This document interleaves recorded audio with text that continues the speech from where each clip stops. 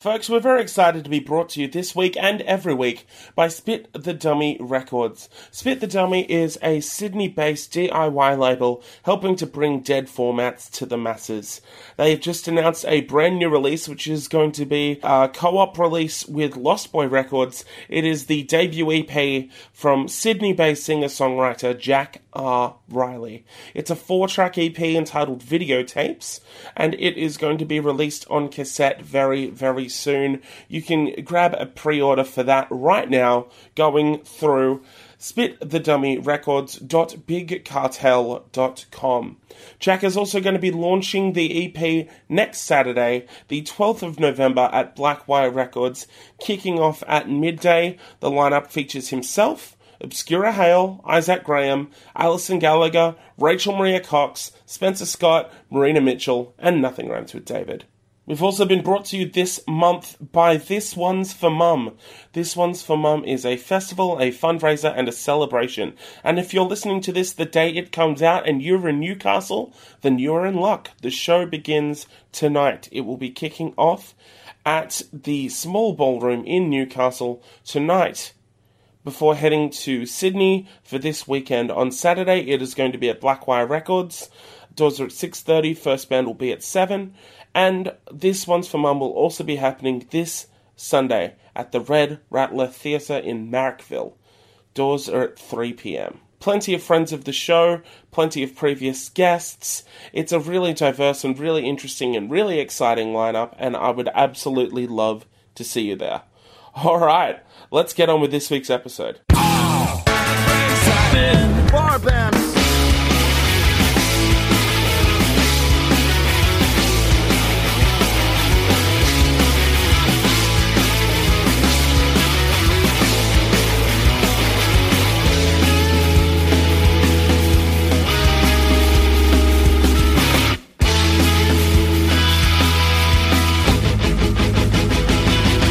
When I was 12 years old, I was a very angry and confused young man. And sometimes the music that helped me through that was what is now categorized as nu metal. There was just something about the energy and the down-tuned riffs and that vaguely existential, angsty kind of deal that resonated with me. And 15 years on, I still have a major soft spot for it. So you can imagine that what I'm about to say is one of the most surreal things that I've ever said in the history of this podcast. Today's guests are Drowning Pool. Hi, my name is David James Young. I'm the host of All My Friends Are in Bar Bands. Been coming at you for 68 episodes now, and it has been an absolutely wild ride that has led us to this very moment. Yes, indeed. I took a punt.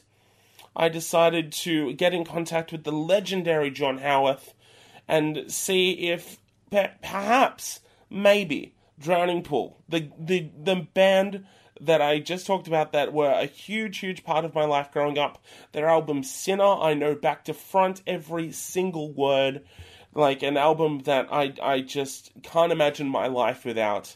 The band behind that very record. I thought, what the hell? What's the harm in asking? I didn't hear back, and then literally the week of the tour, I get a message from John saying that it's all clear to go. I meet up with their wonderful tour manager Scott, and I meet up with the current lineup of the band. So Stevie Benson, Mike Luce, and CJ Pierce have always been a part of the band from its inception, but they've had a few different vocalists over the years, and their most recent, and from what I've gathered, is going to be their permanent singer from here on out, a gentleman by the name of Jason Marino. All appear in this episode. Originally it is just Stevie, Mike, and Jason, but CJ comes in and announces himself in about 15-20 minutes in. And that's the thing. I thought maybe I'd have 20-30 minutes with these guys, but they had so many stories to tell, and the banter just kept flowing. This goes for nearly an hour, and it's a bizarre thing to kind of listen back and hear me just shooting the breeze with this band that I used to idolize as a child. that I was in their dressing room, that I was talking to them, just hanging out, you know. It was an absolutely bizarre experience. I don't think they quite figured out what was going on. I'm not entirely sure they know what a podcast is, but they're on one. They've officially, Drowning Pool have officially done a podcast. I have dragged Drowning Pool into 2016, whether they like it or not. Of course, they had a bit of a mimetic rise a little bit before this tour with the surprise of the 80-something gentleman who appeared on America's Got Talent performing the song Bodies, which of course is their most famous track. It was a bizarre experience for them. They didn't come up in this interview, and I think they were kind of grateful for that because they've spent enough time talking about that, I have absolutely no doubt. But we got through basically the entire history of the band, and we talked about a lot of different things going around being a touring band, getting that international recognition, and being a part of that entire wave of nu metal, which is, you know, a very, very fascinating thing.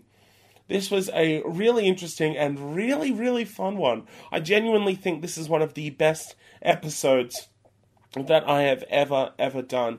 And so I am very, very honoured and very, very excited to be sharing that with you today. Before we do that, though, I have to give a shout out to the people that are making this podcast possible, because support for All My Friends Are in Bar Bands comes from you.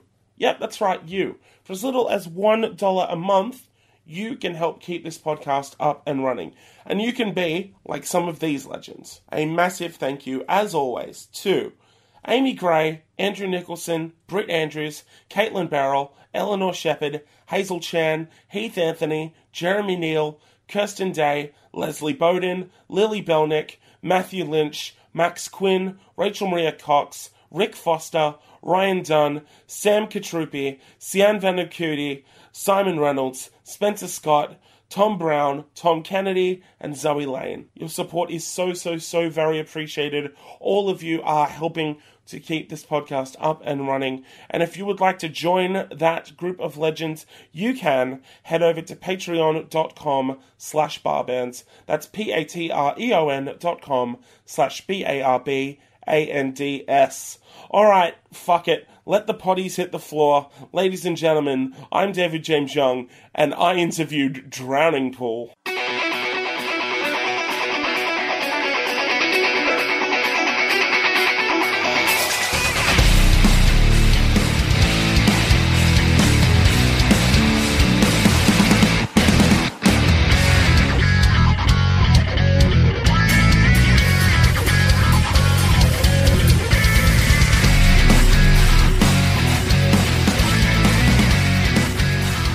Hi everyone, I'm David James Young, and all my friends are in bar bands. Today, I would like to introduce you to my friends, Drowning Pool.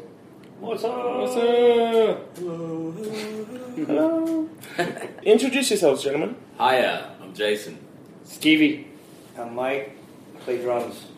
Hell yeah, you do. It is Friday night. We're here at the Manning Bar in Sydney, and Drowning Pool are back for the first time in, 14 years, was it? That's crazy. It's too bad to have to say that. Like, it's barely starting to sink in. It's been a long damn time. I keep hearing it, and then like the reality of it is starting to seem like 14 years. It's been since it's you guys ridiculous. We apologize. It's fine. It'll never happen again. It was not designed that way. It's 14 years. Life gets in the way. It definitely does. And this is your first time as well, This isn't is it, my Jason? first time. Yeah. How are you finding it so far? I love it. You know, the guys tried to explain to me how it was going to be because, no BS, man. You know, when I joined the band and I was very green, obviously never having toured extensively, I was like, you know, what are some of your favorite places to play and what can I expect? And Australia was very, very high on the list. And they tried to explain what it would be like. But, I mean, even those words fall short of how it's been. I mean, very loyal fans here, obviously. I mean, as you just said, 14 years. And, for sure. And people are still coming out, and they're, you know, anything that I could ask of them live, hey, man, I want to hear you sing this song. They're singing along on every word. They're screaming. I mean, it's awesome. And the reception has been, it's just been amazing, man. So. Yeah, nice. Can you tell us about the first time that you guys came out here? Like, do you remember much of that first Australian tour? I do. it was crazy because it was our first time, obviously here, but it was our first time to do a tour that I guess when it was Big Day Out, it also fell upon, I think, what's Australia Day? Yeah, that's right. Yeah, 26th of January.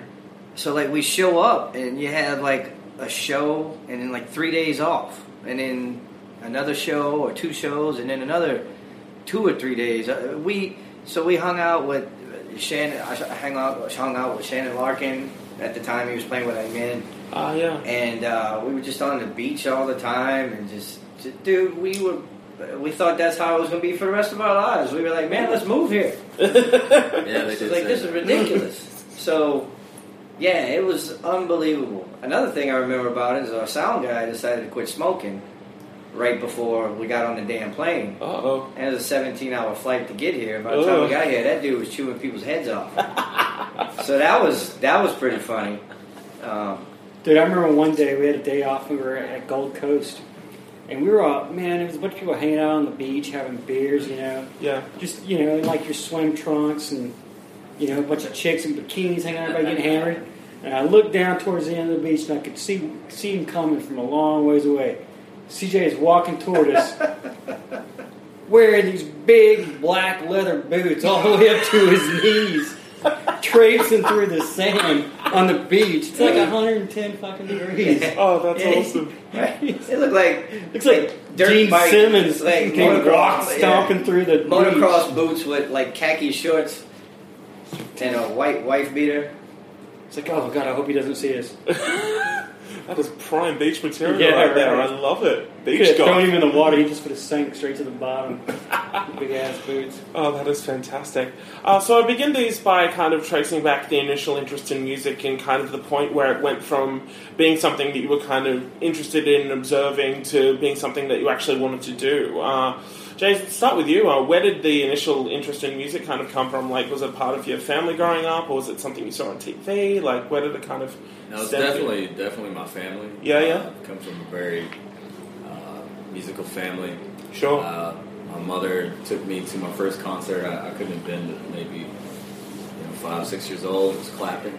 Oh, nice. I saw Clapton. She was always singing Beatles and Zeppelin in the car on the way to and from school. Mm-hmm. My father played guitar. My grandfather tuned pianos his whole life. So my mom played drums, which in turn my brother ended up playing drums. So it was always there. Very musical house. And once I got old enough to really, make my own choices about what I wanted to listen to, I found Queen and Freddie Mercury. And that was like, damn, that's all I needed right there. Yeah, so, yeah. And then that turned into like a great appreciation for the showman. Mm-hmm. So, Bruce Dickinson and Iron Maiden was another one. Yeah, wow, man, totally. that guy, he has, operatic training and very visual. So. And then obviously being from Texas, Pantera. They were local, and you would see those guys around, and they were really doing something different and fresh, and that gave us a sense of pride that they were from Texas. So I followed in those footsteps. Yeah, nice. What about you, Stevie? It was the musical family. I think, that's probably a pretty common theme. That's where it starts. My folks were huge Beatles fans. So, of course, I was a huge Beatles fan. Still to this day, I'm fanatical about the Beatles. But I guess it really all changed. One day, I was at school, and a friend gave me a recorded cassette tape. And it was Kill 'Em All. Oh, shit. And I took it home and listened to it, and it was unlike anything I'd ever heard. I went from Beatles to the very next day, the thing I'm exposed to is Kill 'Em All, which is, a freaking display. Oh, it's a huge jump. And I was just hooked. After that, any metal record, CD, cassette, anything I could get my hands on, I bought. I'm at the record store begging my mom to buy me like Wasp and Shout at the Devil and fuck yeah, and things like that, and she's like, oh my God, I'm not buying you that. So, I was hooked after that, man. Just, it was a huge metalhead, and just you know, the next progression is to start. You know, you're listening to the music, you love the music, then you want to emulate the music, so you start playing an instrument, and you know, it just kind of builds from there. And then one day you're a little bit older, you're playing guitar, bass, or whatever in a band, and you realize, hey, if we play, you get a bar tab. Holy shit, this is awesome. That's what you want when you keep starting off. This is the greatest thing ever. Oh, man, and God, then you might get laid? Oh, shit. This is the greatest thing ever. That's the end game right there. That's the end game. I've been doing it all wrong. How about you, Mike? Mom sang. She was a singer. Oh, yeah. So there was always lots of music in the house. She was always singing, either with accompaniment or without it. So that was always there. Yeah.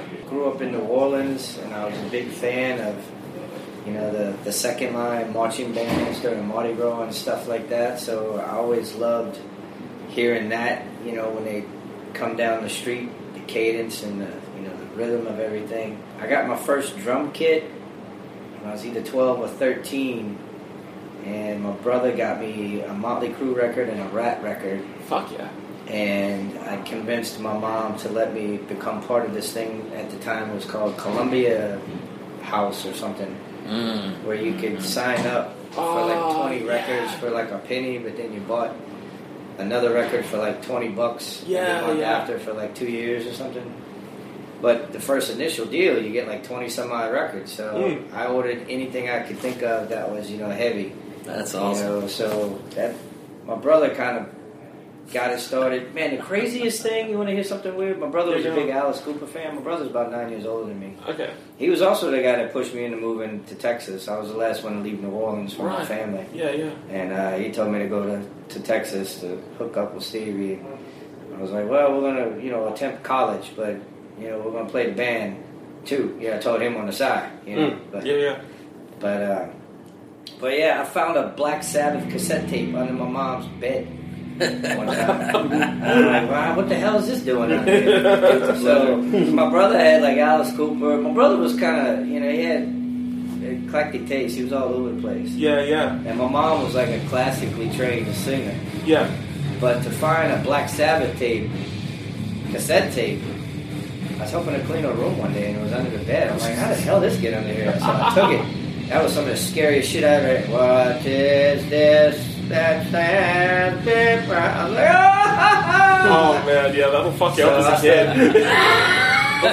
kid. Before that, it was just like Kiss, you know, like Styx. Yeah. Like Stevie was saying. That is funny that that's what drew us all to this genre of music. Yeah. That kind of taboo sense. Yeah. I remember trying to sleep through Clapton because I was just a damn kid. Yeah, sure. And they played Cocaine, and man, it was like I was in on it. Man. That was it. I was like, oh man, I'm in the adult world now. There's no going back after that, is there? Yeah. So you're on the devil's music now. Yeah. Those rebellious roots were really, you know, sown very early on. I remember having a conversation with my mom about the song "Creeping Death." Yeah. And she, because I didn't grow up in a very religious household, right? But I remember she and I talking about that and just having this, like, you know, heart to heart about the religious context of, you know, a Metallica song.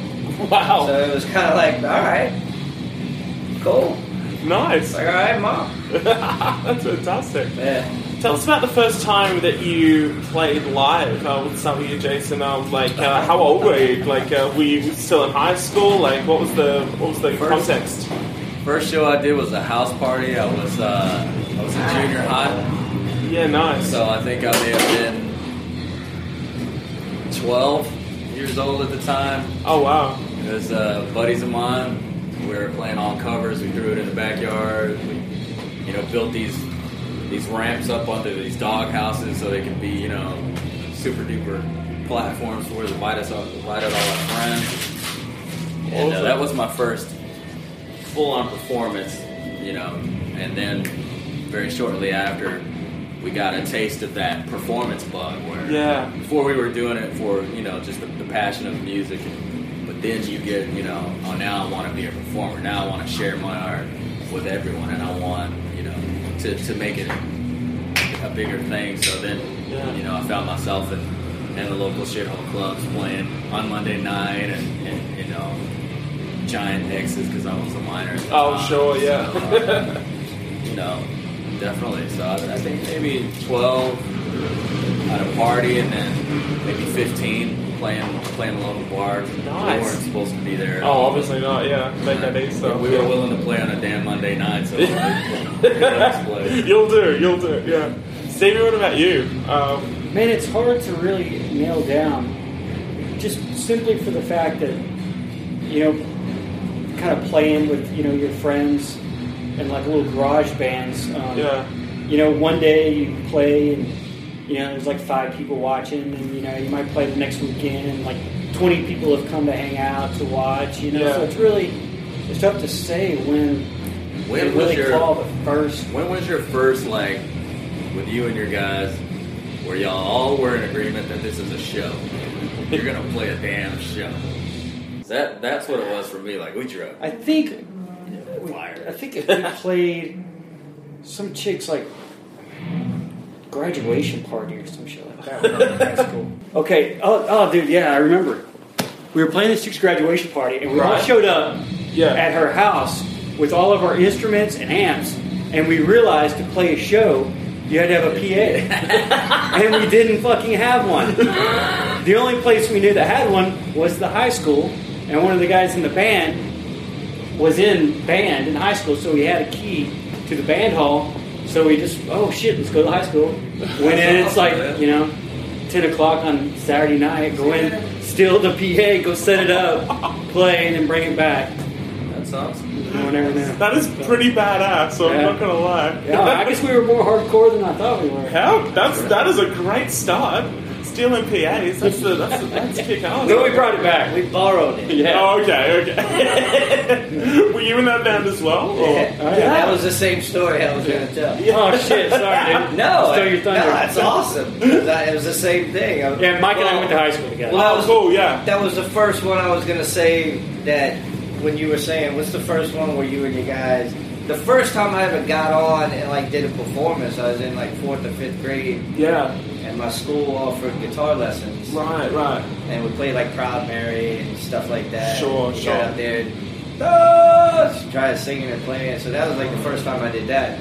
But the first time it was like, yeah, man, we're going to do this. We're going to go play.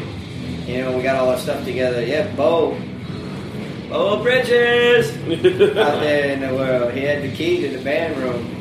And we show up. Oh yeah, because his mom was a teacher. Yeah. Yeah, that's right. Even better. Yeah. He got the All school under cover of keys, darkness. This is great. grabbed some little PA. And God, how stupid were we though? Show up to play. Oh wait, but how is anyone going to hear us? What's missing? so yeah, Bo threw it down. We all, man, I remember somebody had like, didn't he drop like a big old LTD something? We filled up the trunk with all like little PA. God, dude. And then I remember after the show, after we were done, the chick who was graduating, her dad pulled us all into like a little side room. Yeah. Gave us all beer and like $50. Fuck We were like, oh my god, this is fucking awesome. That is sensational. My first show, I stood on a damn doghouse and got my shoelaces tied together. You see what a doghouse is? Why do those dogs do that? I know, they don't just play poker, they end up tie their shoelaces hell yeah. together, too. So you two were always in bands together? Almost, yeah. What kind of stuff were you guys doing like before Journey Pool kind of kicked off? Making noise. Just Yeah, just what would you call it? It was like garage, bad, out of tune, punk, metal. Yeah, trying to fumble our way around, learning Motley Crue and Metallica songs. Yeah. Iron Maiden, when you're, in the 8th or 9th grade, trying to figure out, you think Back you're when doing they it. had those big tab books, right? They Oh, released yeah. a Big record. ones. We had Ride the Lightning, Master of Puppets, and Right. Shit, yeah. Justice for All. That was the one. We were mangling Metallica songs. Well. Yeah. And instead of guitar solos, because none of us could play guitar solos, we do drum solo. So Yeah. Solid substitute. That's great. we sucked. Oh, sure. Dude, I can remember us playing Flight of Icarus from Iron Maiden, and it's the first time I'd ever come across like trying to play the little gallop. The gallop. Yeah, I was trying to do that. Yeah. And it was like, oh god, oh there it is. No, trying to lock that in. Steve Harris is amazing. Yeah, totally. What kind of bands were you kind of kicking around in, like, growing up? Like, after, that first performance? My first full-on band that we were playing in Dallas clubs, we were basically a wannabe Pantera band. Sure, yeah. Yeah, man. We really looked up to that whole, Billy Badass, thing that they were putting out, being from Texas. And Yeah. it was, and we had, the biggest, I don't know, what would you call it, man? We idolized those guys. Cause they were doing it big, but you would still see them, man. Yeah. And you were singing in that band? They were still... No, I was playing bass and I was singing. playing bass, cool. And, man, we dressed like them and walked like them and talked like them. And we just wanted to be Pantera so bad, man. Yeah, So wow. that's what we were trying to do. Yeah.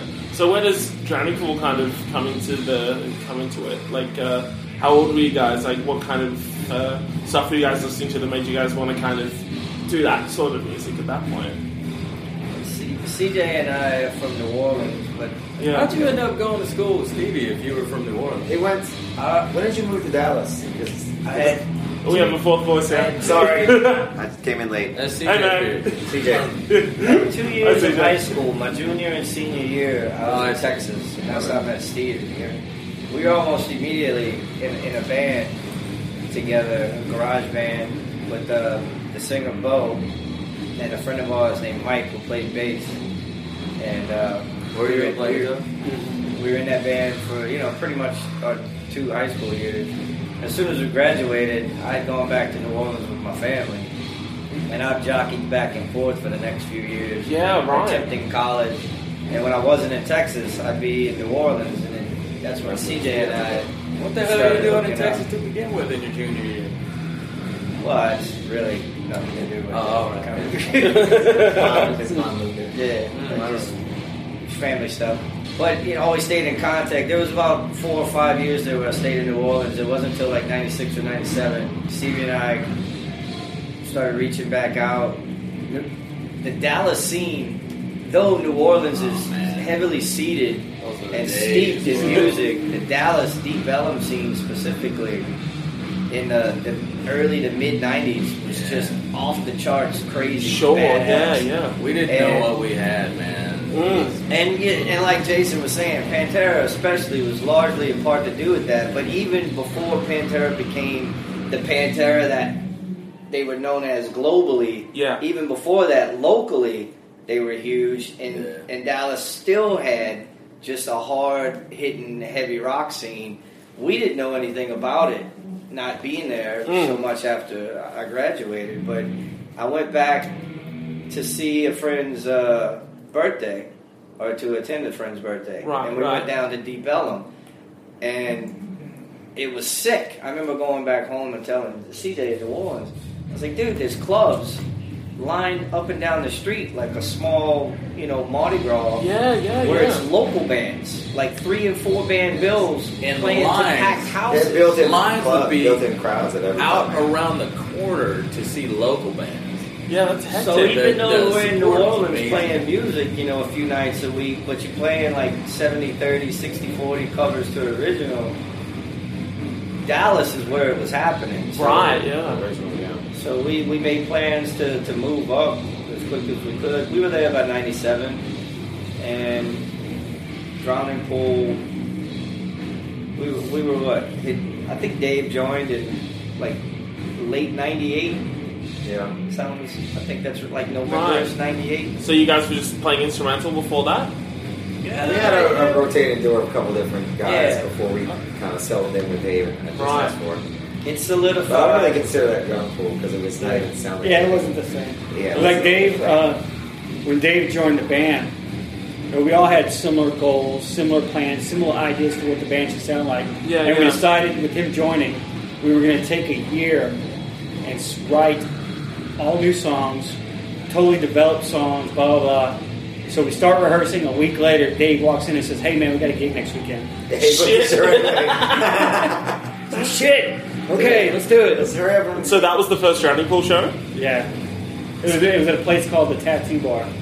Right. Yeah. Do you remember? It's called a Sanctuary. Did too. you go I have there? that on video. Exactly. Were you at that show? We used to play my old local band at the time. There were the premier local bands at the time, and we were one of them as well as Drowning Pool. So we played Tattoo Bar frequently, and there were often times where my local band at the time would open for Drowning Pool. Or I don't know if Drowning Pool ever opened for our local band. Yeah, we did. Oh yeah. So Oh shit! There you go. So we often shared the same stage. Right. Yeah. Tattoo Bar. What do you guys awesome. remember about that very first show? I remember watching Remember that tiny little Jason's stage? band with fucking was it Ramon on Yeah. guitar? Fucking, Yeah. it was the first time I saw a dude just do it. Well, this won't translate, but that whole that down. Show us, man. Mike is now standing up and headbanging. Yeah, I remember you and I went and saw them. We went and saw Plastic Tongue at Smoking Dave's one time.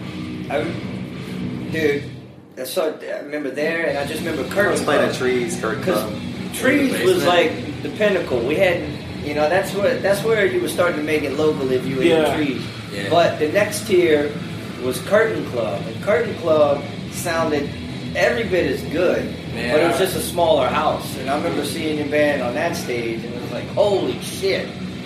Our And shit was Galaxy, man. You guys remember Galaxy? Oh, I played a lot that's of where Galaxy, man. that's where we Played that started, a lot. man. That's where playing Wednesday nights, begging them to let you open for somebody and bring in 20.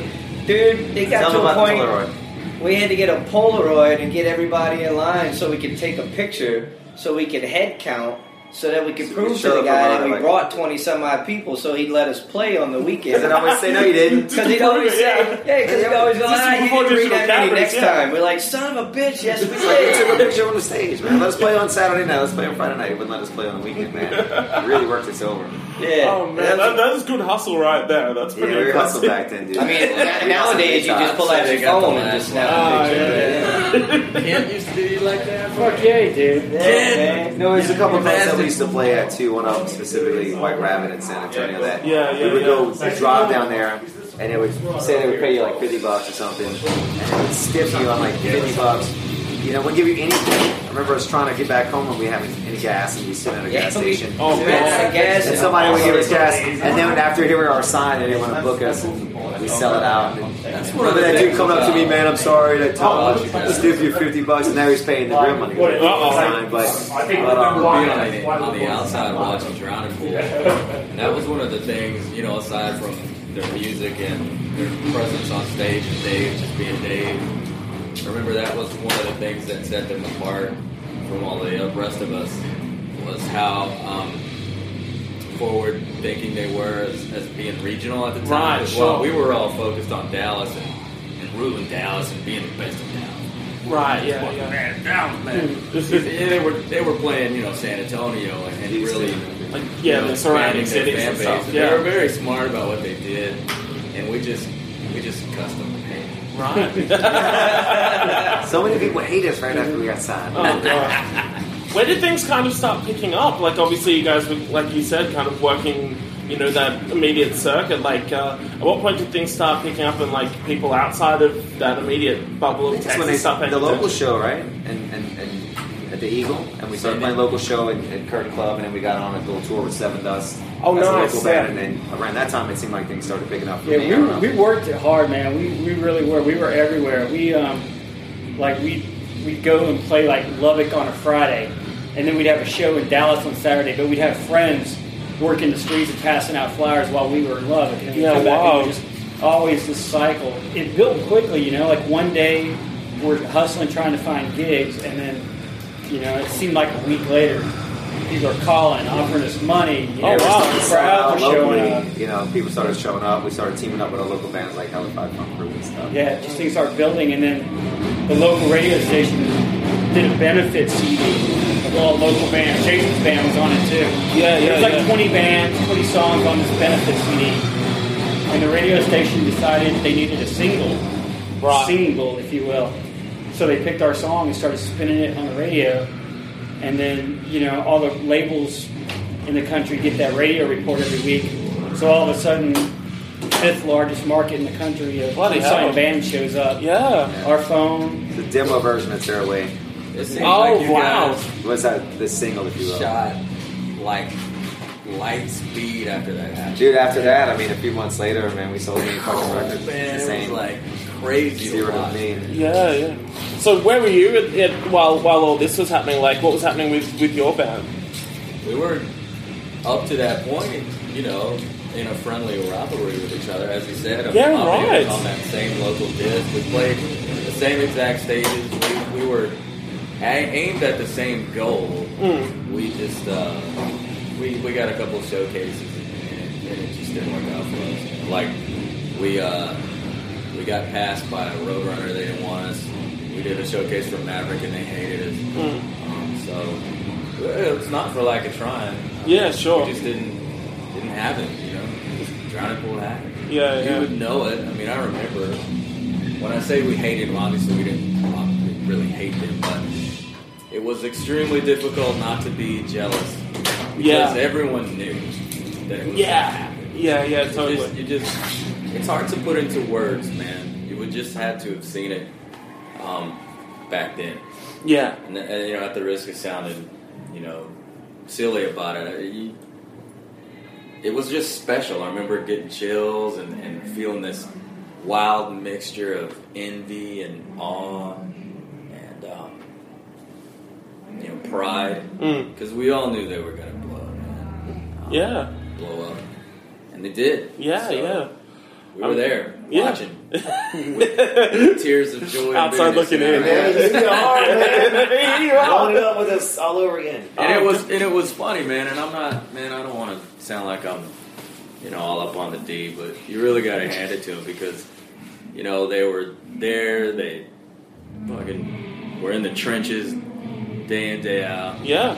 Then they blow up and they sell all these records. And just like Pantera, you would still see them walking down the street just being Drowning Pool, just being cool. And they never did. You guys got your own hype, man. This is great. It's because I was there, man. I watched it. Sure. I'm not the new guy. I've been here since day one. Yeah, totally. I watched it, and I remember very clearly, leaving a damn local gig at the Curtain Club, and I walked past this guy, and he just, hey dude, platinum selling artist, man, just being this guy. He didn't have a whole D-bag entourage around him. He was just a normal guy hanging out. Let it be said that these guys, it was always about the music. It's always going to be about the music. It was never about the stardom going to their head or any of that. Sure, it's real, Yeah.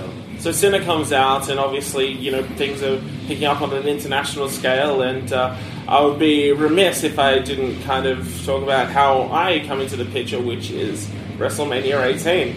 Yeah. Can you guys tell us about performing at WrestleMania 18? Because when we were kids, like that was the dream.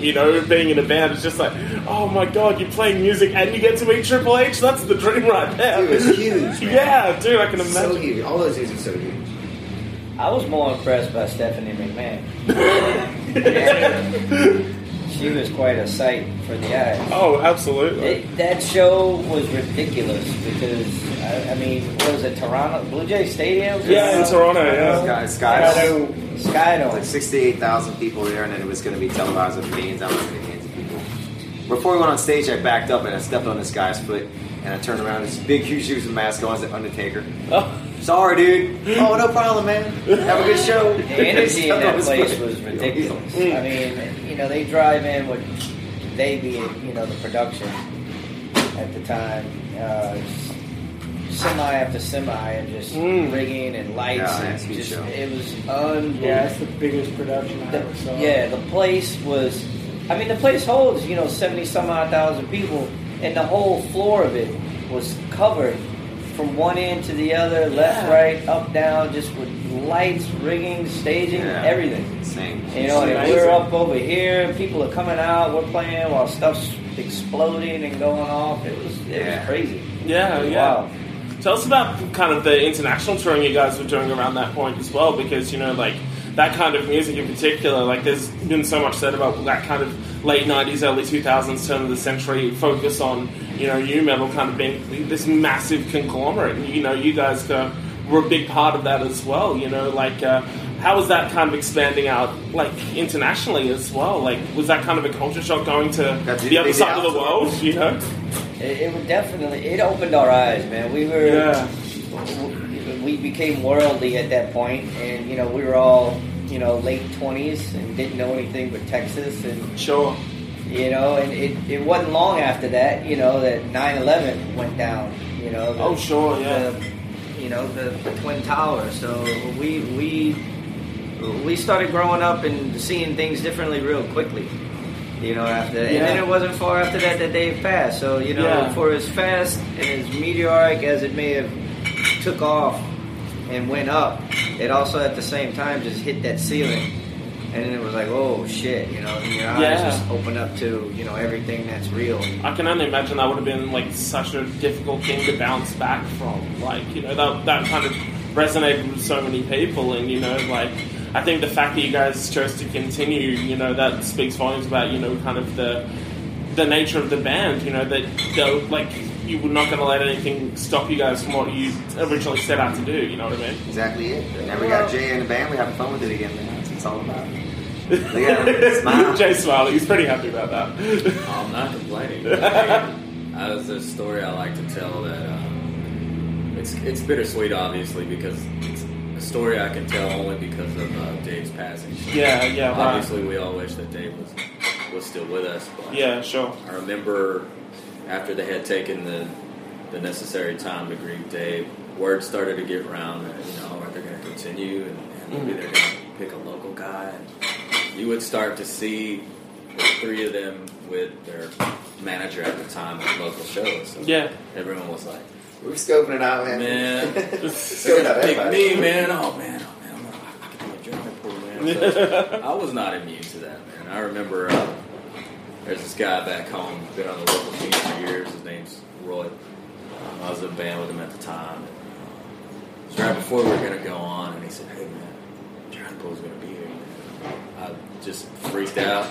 It was the worst show that I've ever had. Oh, God. Because I was just overwhelmed with, all these emotions of like, oh, man, why are they here? Are they here for me? Are they just hanging out?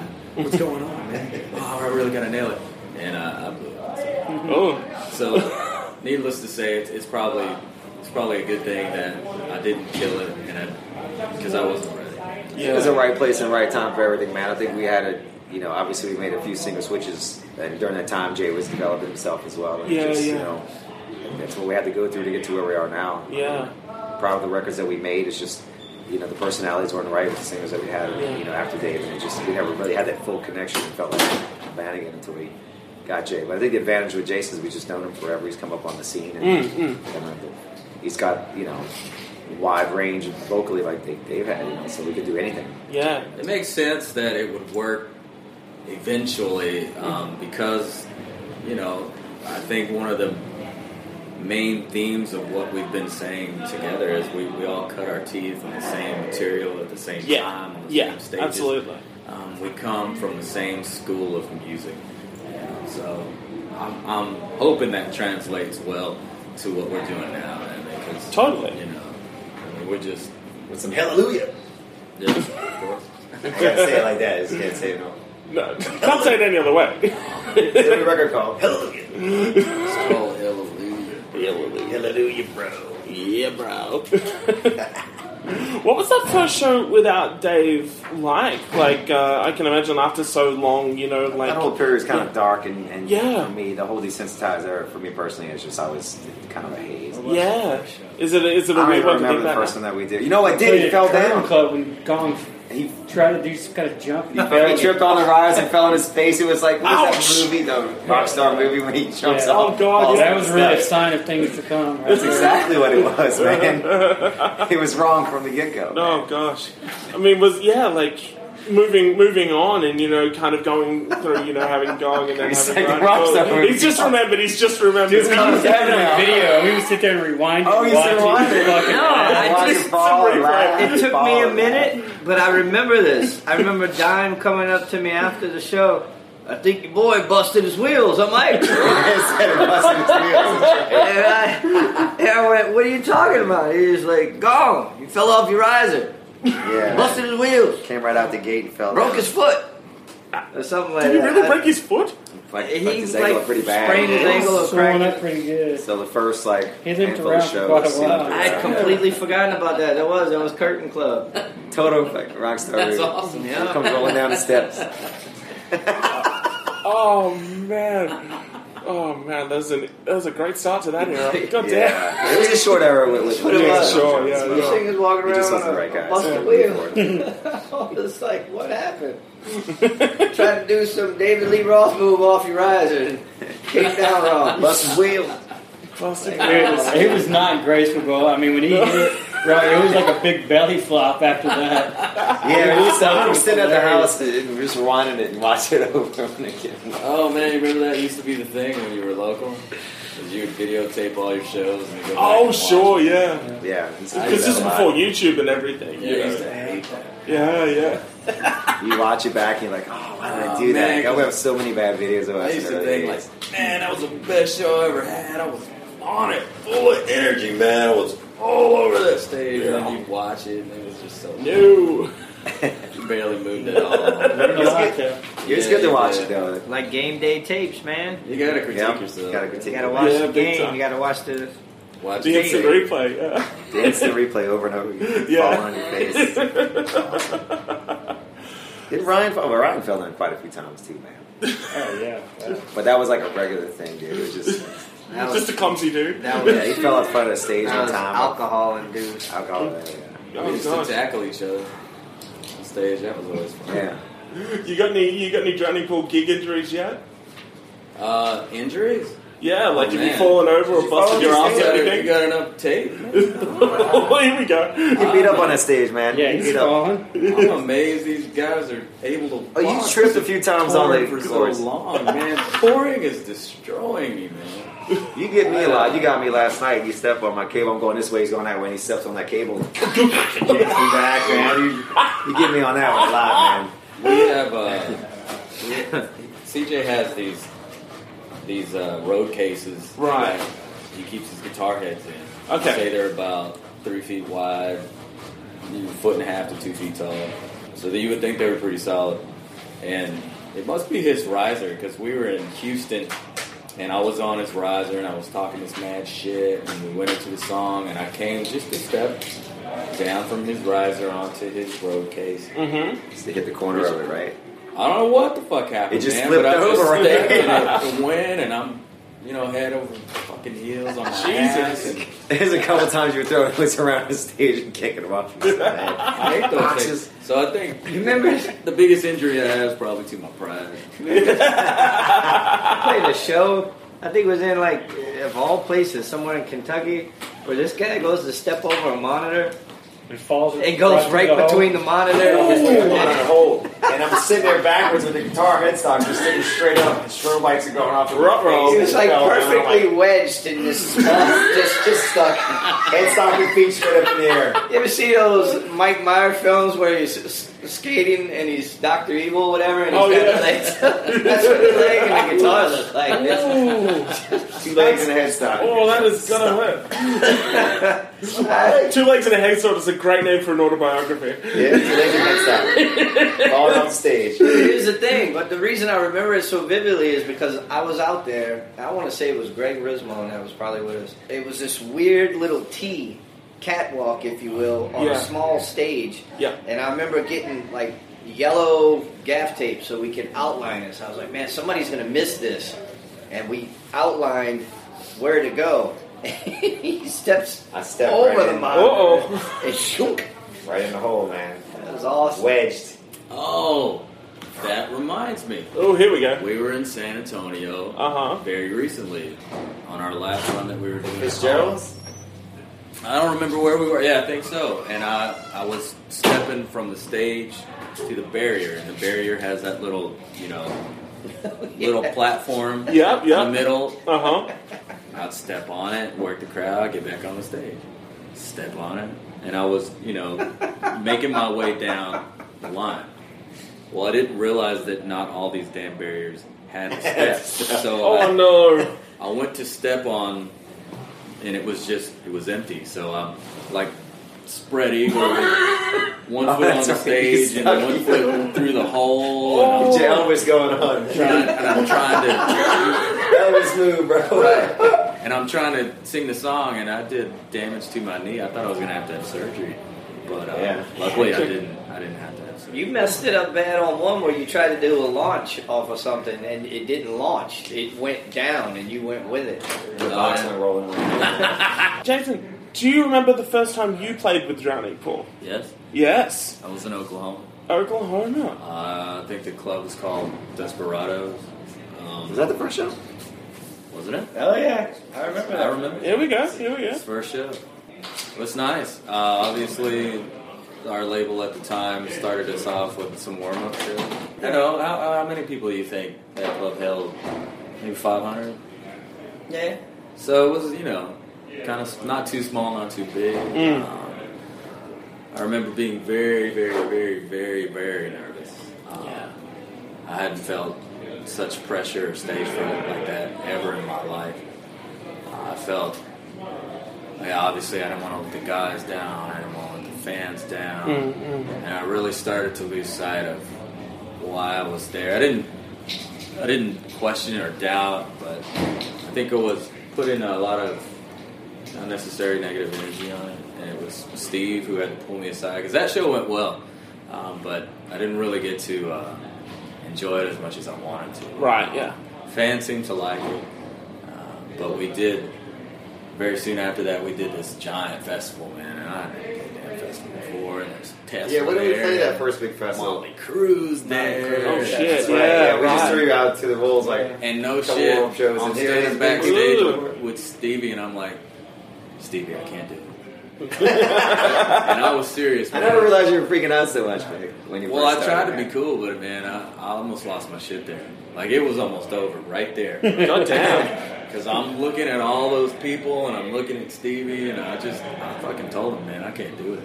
I can't do it, man. I'm going to fuck this up. I can't Don't go mess out this there, up, man. man. Oh, dude. And then Stevie, being Stevie, just said, dude, the fuck, man? What's going to happen? You blow a line, no one's going to die. Shut up. And I was like, yeah, I guess you're right. And then ever since then, I've been fine, man. Yeah.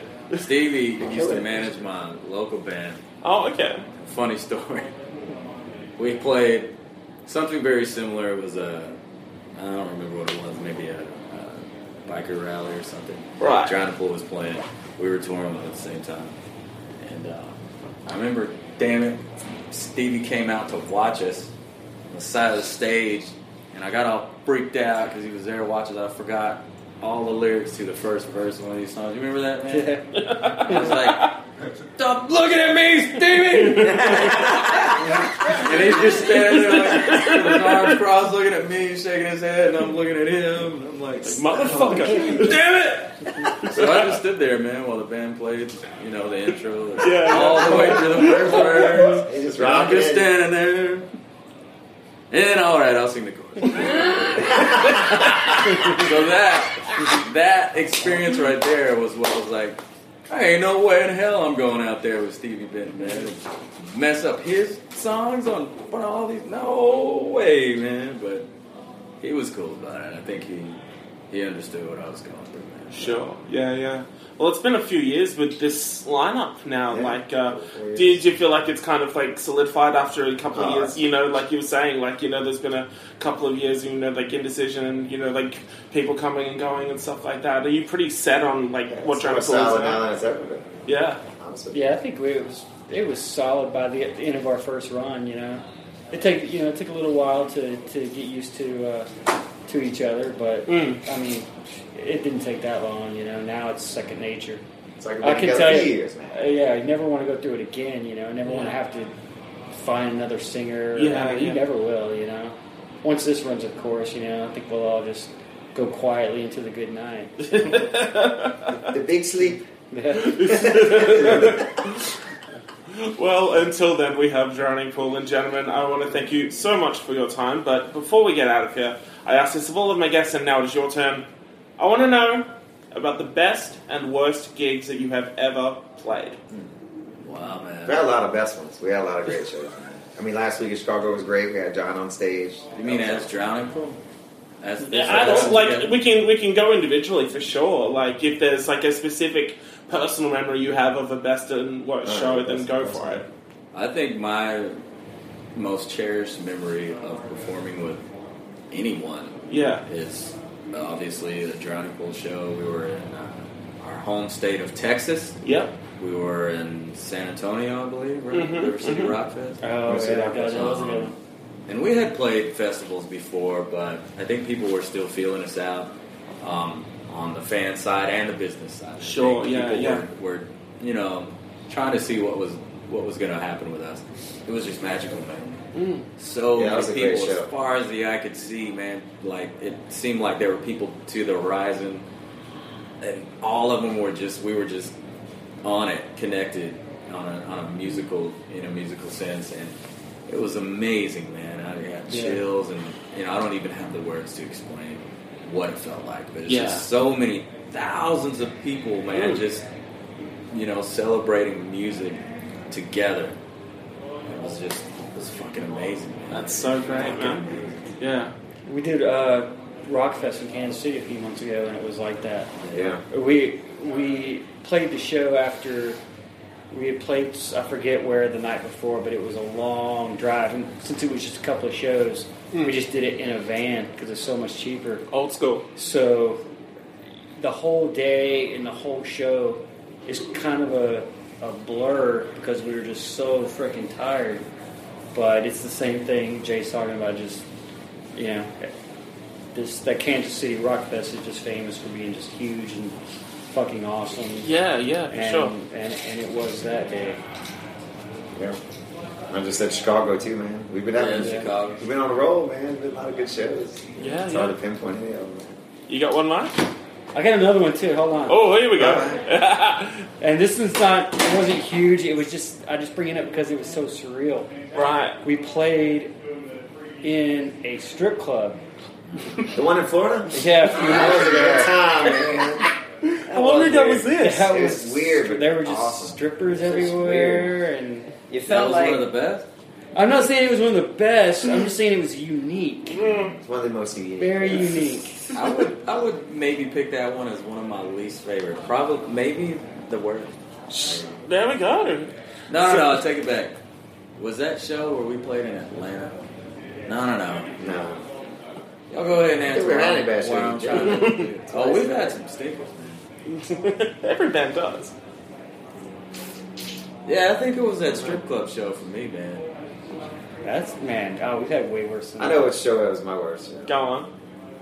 Is it Kansas City at Christmas? I was gonna say that, but I And I didn't got want to call completely it. freaking wasted with the radio DJ before we went on, and I don't remember playing the show. And for some weird reason in my mind, I thought we were going to trash Mike Strumke like that was a game plan. I will tell you why you It got wasn't the hammered. game plan at all, and I wound up trashing some Mike Strumke. Well, I will totally forever feel bad for him. But yeah, I don't remember any of it, but I saw the video. It was that whole Took a whole bottle 2012. of Crown, man. It was that whole End of the Mayan. Oh, cycle. yeah, the mind Yeah, block. And that day- everyone was so It was freaked out. I was it was going out to be of the it. end of the world, and you went full retard then. I was full retard, bro. You were humping. I Never was go full retard, man. no. I was CJ beyond. was humping the inflatables. They had this inflatable Santa snowman, inflatable like Santa Claus. And when Seven Dust went out there, I was running and jumping on that thing. Jesus. I don't know what the hell I was doing. That's He took a tumble that show too. Busted his ass. Yeah, I busted my face in the bathroom and passed out. And then Fell on busted stage the door while we were open. playing. Whew. But see, that's the way it works. Like Yeah. that's like a negative for him. But that's a great memory for me. Oh, it's a great show for you. It's all terrible for me, bro. subjective. It's all subjective. Hey, but he still killed it. He still played. the Oh, I'm band sure he guitar. did. No doubt in my mind. Mike, you got any particular highlights you'd like to share? Nah.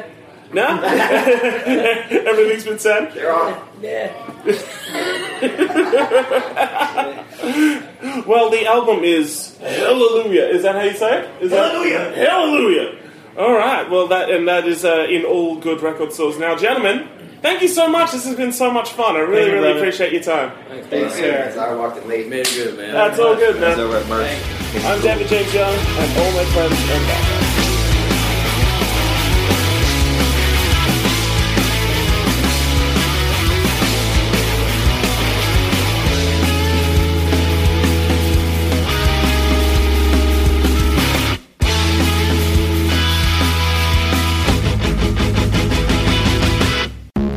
This has been a David James Young Writes production. For more information, visit davidjamesyoung.com.